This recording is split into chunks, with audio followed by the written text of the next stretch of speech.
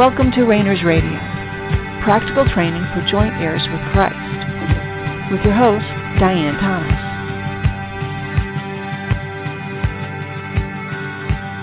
Good evening, and welcome to Rainers Radio. This is Diane Thomas, your host. As usual, let's just take a moment and let everything else just fall by the wayside. And just remember that where you are is God's perfect place for you. It may not be comfortable. It may not be where you would be choosing if you had your druthers. But your spirit has joined with God himself and put you in the situation you're in. You have agreed with him to be in the situation you're in. And the big reason is to do all the necessary changes in your soul so that your soul can be restored to your spirit. This is God's job, not yours, not mine. In our day-to-day walk, as we get up, we go about our daily business. We go to bed at night. Our focus is much less on how we're doing, even our progress, or our mistakes or our victories. Rather, what we're looking for, and this comes through time and patience and practicing being in his presence and waiting on him. It comes from allowing him to do his job and staying focused on what he draws our attention to. Now, sometimes he will draw our attention to the changes he's making. We have a tendency to think, let's use the example of patience. We have a tendency to think that, okay, I need to work on patience. God's bringing my attention to, I'm impatient in this area, or I'm impatient with this person, or I'm impatient with myself or with God, whatever. It's a long list of people we can be impatient with. We can be impatient with God, with this earth, even things that are going on in the world. And yet,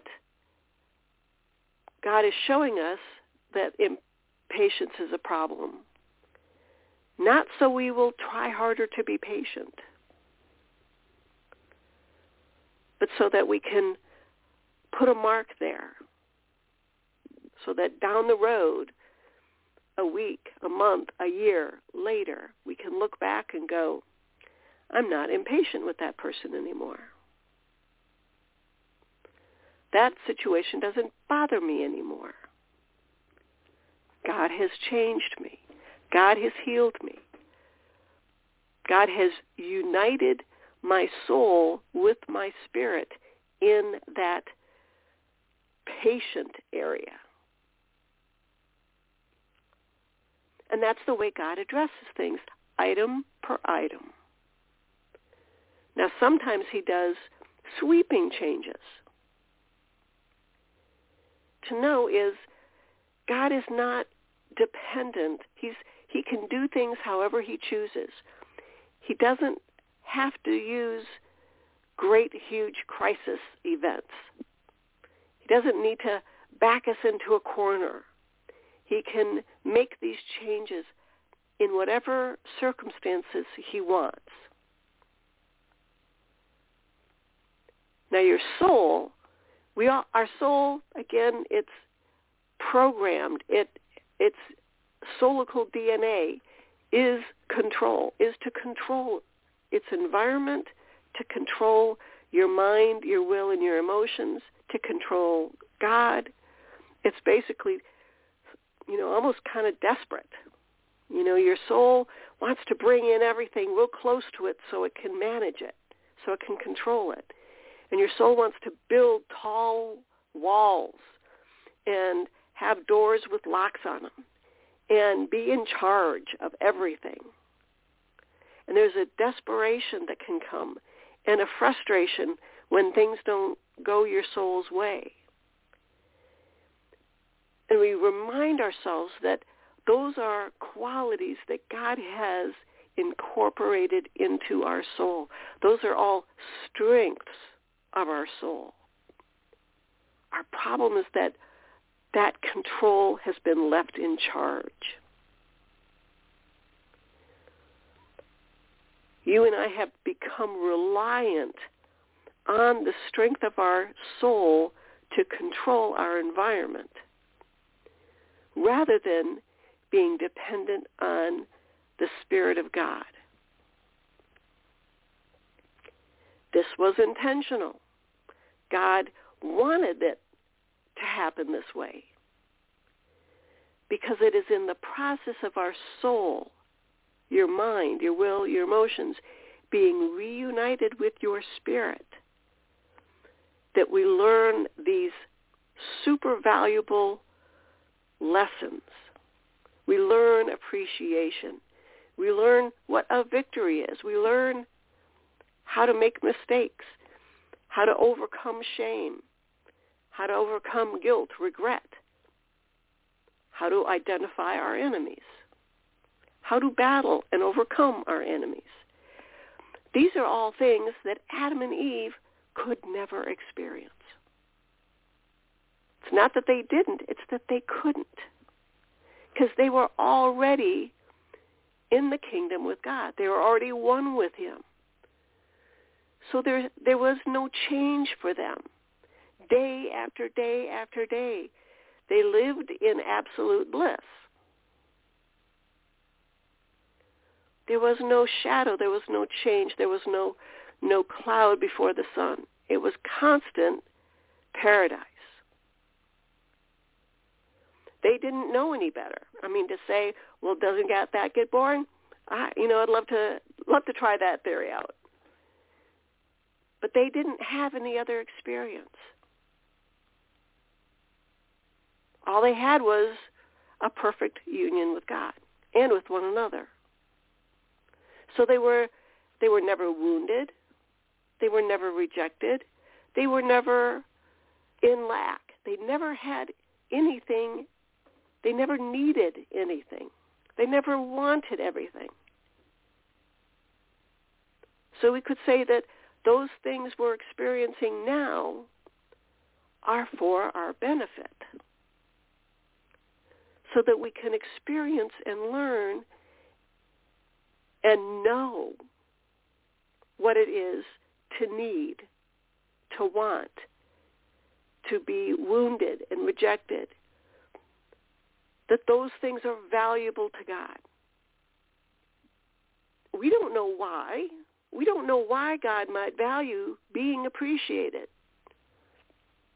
I suspect it's because he wants to give us more responsibility. He wants us to be acting more like who we are. I don't think Adam and Eve had any compassion or empathy. They'd never had to struggle, so they never could relate to anything struggling. In fact, there was no struggle on the earth. But having that perfection, being in paradise, meant they didn't experience the full range of the soul's experience here on this earth. So he had to change by 180 degrees their experience, their life experience. I've mentioned before, we have no idea how long Adam and Eve were in the garden. And let's just assume that that illustration is accurate, that they were in a garden, and Adam named the animals, and they had the tree of life and the tree of knowledge of good and evil, and they communed with God in the cool of the day. And then something changed. Something happened. The serpent got in there and enticed Eve to eat of the fruit of the tree of good and of the knowledge of good and evil. Not good and evil, but the knowledge. She saw there was another option available. And Adam joined her in that. This was God's intent. That serpent, that choice, that option didn't get in there behind God's back. So it was meant to accomplish something that fulfills God's purpose for us as his creation to begin with. Now, we really don't know the nature of spirit. We don't know how spirit works. I don't know whether the spirit you and I have was created and then made into spirit, or whether we're little chunks of God as spirit. Don't know that. I think it's probably more the latter than the former. But we're of the same character. We're of the same nature now in our spirit.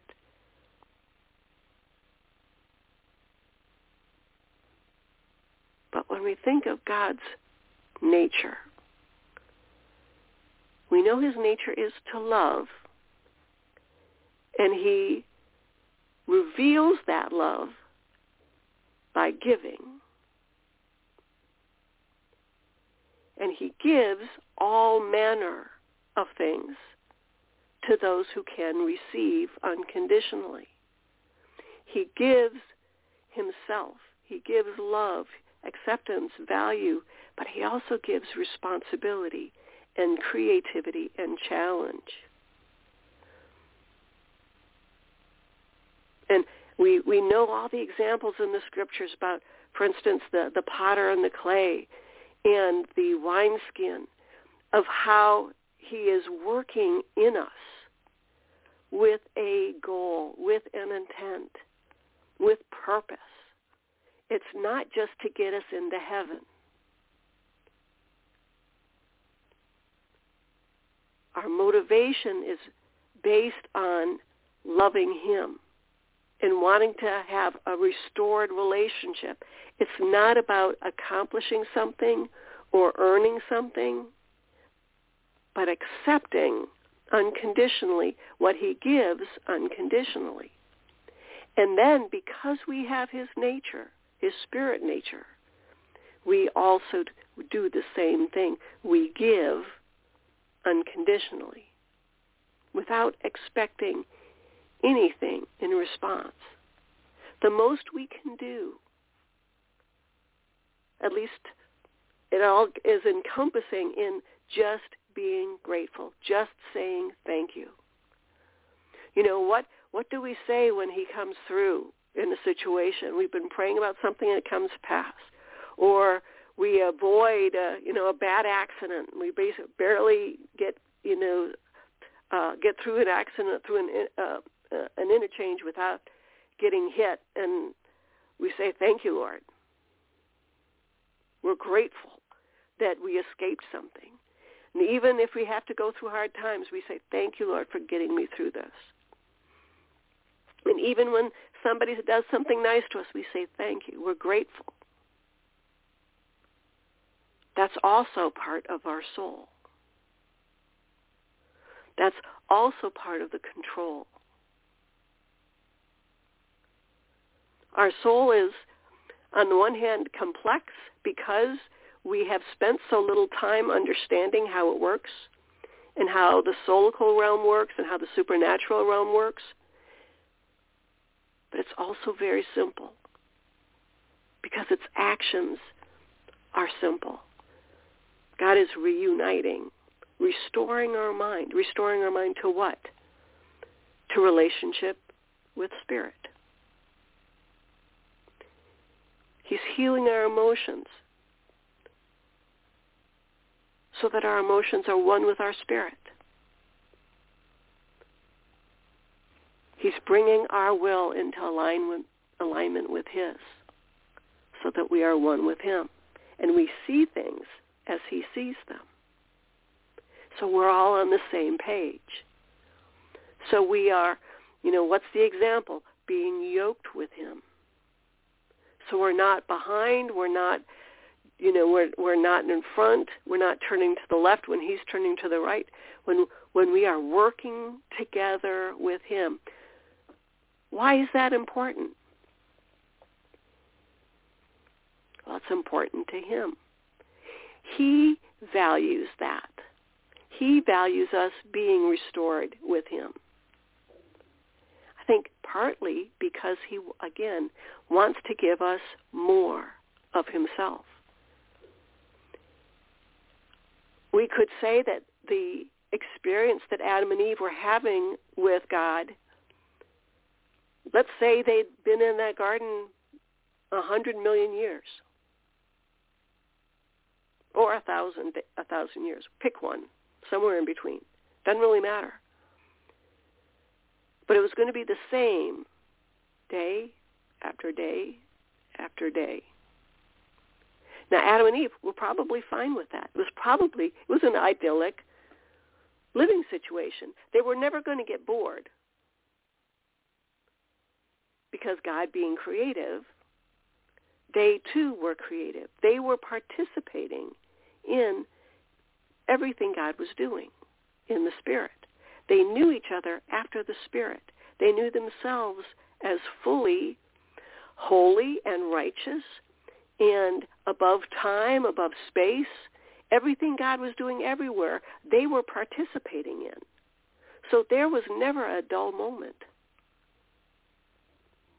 The thing is they would never change. They would never grow in their soul because their soul was part of their spirit.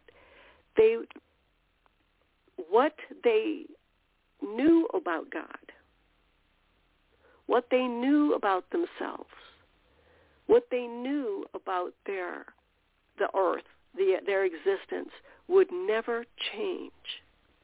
Because they were never going to experience anything other than their idyllic experience. So God, the example of how does a bird teach its baby to fly is it kicks it out of the nest. And that's what God did to Adam and Eve. It kicked them out of the nest. So they could learn about what their soul could do. This was never about their spirit, because their spirit didn't change. Now their spirit was separated, and again, these are things we don't understand. When Adam and Eve fell or lowered, were separated from their spirit, where did their spirit go? Was Adam's spirit dormant within him and then just hung out back in the closet, quiet and silent, and didn't involve anything? Because the spirit can't die, but it was separated. It was no longer the main life force of Adam or Eve. And when you and I were born, we were born without knowing what our spirit was. Or does our spirit hang out somewhere else? Is our spirit, is your spirit, is my spirit, just hanging out with God? And then when we're born again and we are re-spirited, does our spirit come back to join with the soul that God designated for it? Don't know. I suspect that it's probably more complicated than that, but maybe not, because God is very straightforward, and a lot of times we try to make complex what he has made simple, and we can just accept that we're in the process of learning these things. But I also think God delights in his plans. He likes to reveal himself. He likes to show his cards. He's at the table playing a card game, and he calls us over and he wants us to look over his shoulder to see what he's got in his hand. Now, he's always got the winning hand. He's always got something up his sleeve, but he wants us to enjoy the process of what he's doing. So you and I, we can focus, we can keep our attention and our effort on the things that God intends us to have control over.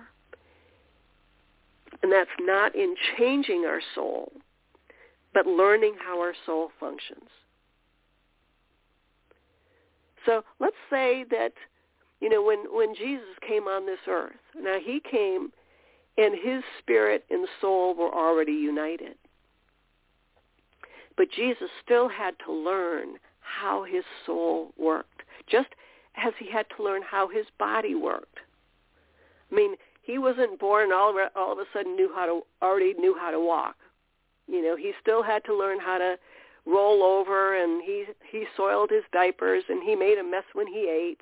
And he was a little baby, and he went through all the different processes, all the different stages of being a little baby, then a child, then a bratty teenager. And he learned through those things that he went through. And he had the same hard knocks. He was probably bullied.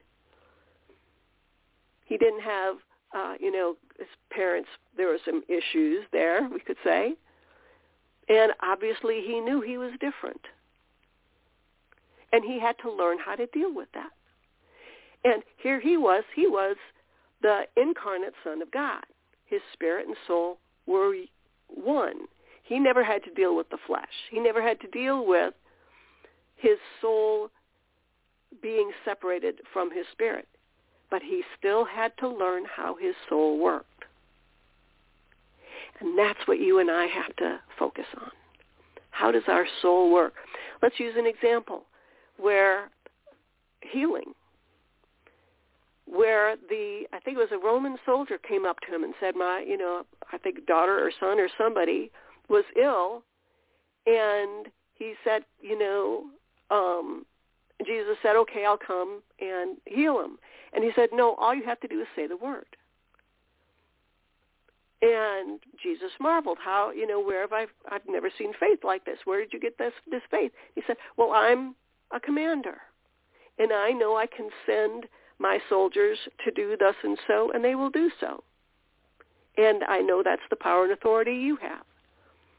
And he learned, probably by observation and by his own experience, this is how power and authority worked in the man called Jesus.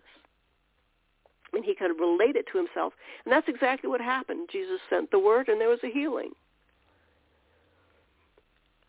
But Jesus had to learn that for himself first. We've talked before about Lazarus raising the dead. You and I have that power and authority in our soul right now. In fact, everybody does. Everybody has that power and authority in their soul. But we've not learned how to use it. We've been separated from the source of life, and so we've been left with our own strength and our own control to try to manage our very existence. And learning to use our abilities, our soulical abilities, is above existence living. When you're drowning, you're in the middle of the ocean, you're drowning.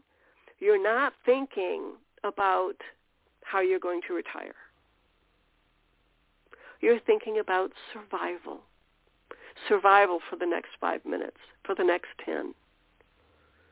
And then when you see, a shark fin, okay, you're thinking about, the next 30 seconds and what it's going to be like to die.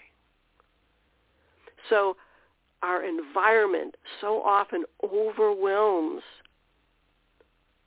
what God intends for our soul to be learning. So working on developing our soul to pay attention to the things that we are supposed to be learning. So back to Jesus and Lazarus. Do you think Lazarus was the first person Jesus rose from the dead? I don't. I think he probably started with animals. Maybe, a dead frog. And he raised it. And then a bigger animal, maybe a cat or a donkey. And then a person. And I think he learned how to do these things, how to heal. He learned how to see God, how to know God, how to hear from him, how to be with him, his soul had to learn how to function on this earth.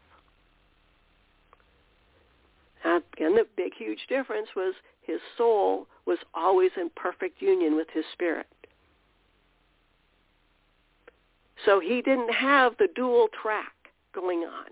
You and I have the dual track that even while we are working to learn how our soul works, how our soul functions, how those abilities work, even as we're learning how to do that, God is restoring our soul. God is changing our soul. So there's two major things going on in our soul. And that in and of itself, I believe, is also valuable to God. There's things we're learning through that process that we can only learn this way. It's like juggling. And I think, Jesus made mistakes.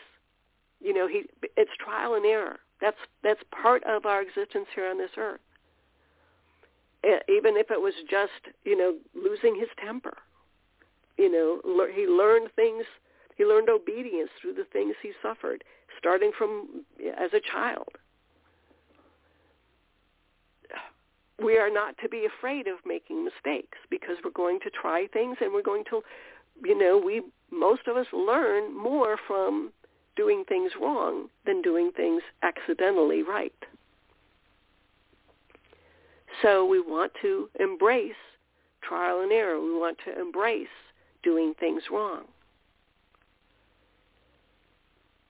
But we stay focused that the process is on our side of the soul, not God's side. God's going to be restoring our soul even while we are learning how it works. So there's going to be times when this is how, raising the dead, this is how healing, this is how a word of prophecy or understanding knowledge or even seeing into the future. Let's use that as an example. We can see God shows us a glimpse into the future. And then we find out because God changes our soul in an area that we were misinterpreting what we saw. So what? We learned something. It's not about being right. It's not about being perfect. It's not about glorifying God or being an example of this is what God, knowing God looks like. This is not about salvation. This is not about bringing others to Christ. It's about experiencing what God has intended for each one of us for each day. So we say, thank you for each day. And we say, Lord, what is it today that you want me to focus on? I'm going to let you do your part. And I'm going to focus on learning to live as a spirit being that has a soul, that is learning to do soulical things, and has a body and lives here on this earth for a specific time. We don't know what comes next. We don't know what came before. We are to enjoy the process, regardless whether our life here is 80 years or 800. It's short. So we can enjoy it and we can be grateful. For this is the day the Lord has made for you, for his purposes, to achieve what he wants in restoring your soul. And you want it too.